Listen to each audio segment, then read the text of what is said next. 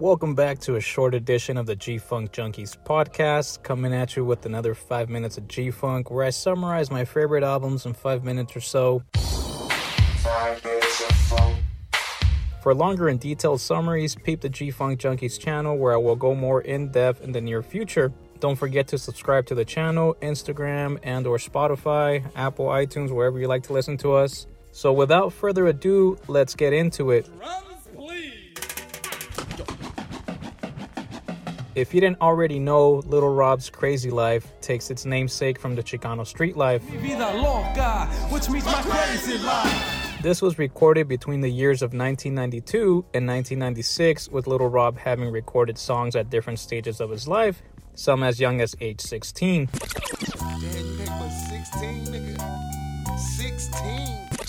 First tape came out in 92 when I was 16. And I was over the 9619, the Mexican Gangster. And then after that, I recorded a couple more songs, and it was Do My Thing and Soy Chingon. I did those when I was 17. And then I got shot in the face when I was 18, just this whole little thing going on, and I put out Crazy Life.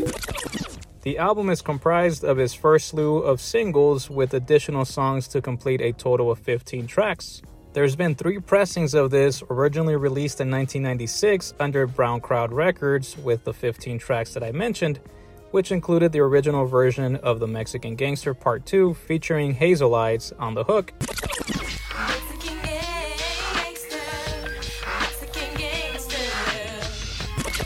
This album had the OG cover where Little Rob is posted at the park without anything overlaid on the cover. Familia Records then re-released the album in 1997 without the aforementioned song, but this one had the San Diego Placazo in Old English overlaid on the cover, which I wasn't a fan of, by the way. Several years later, Royalty put this through his label, Low Profile Records, and added 2 additional tracks. This one has Little Rob posted against a wall or a pillar bearing the name of his barrio, Eden Gardens.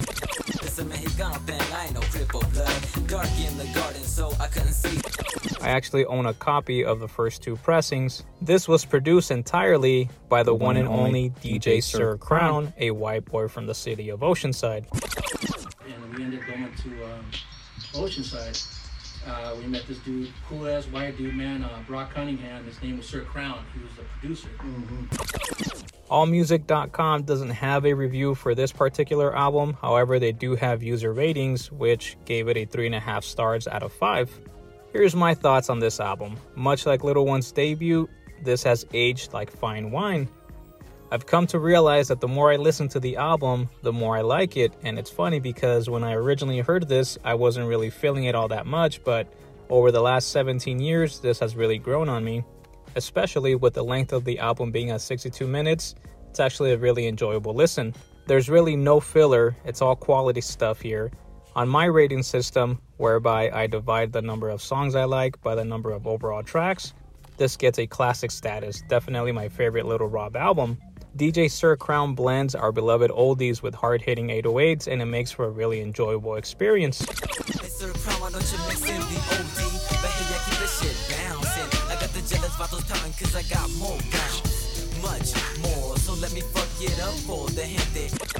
Now, what's the downside? Well, what I thought was missing was the single Cruising with the Group.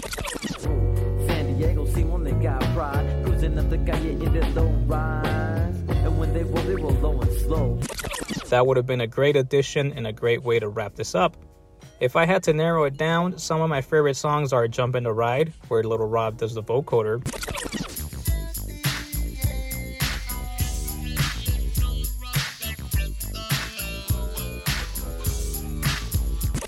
If You Should Lose Me,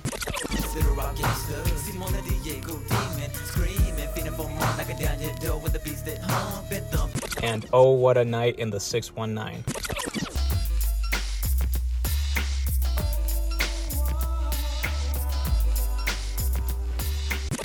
Now this album I really want to do a thorough review on and explore all the samples, so stay tuned, perritos, because that's coming soon. Or you can read my written review on califarap.net. I hope you enjoy this segment of 5 minutes of G-Funk, and like I always say, just chill till the next episode. Boom.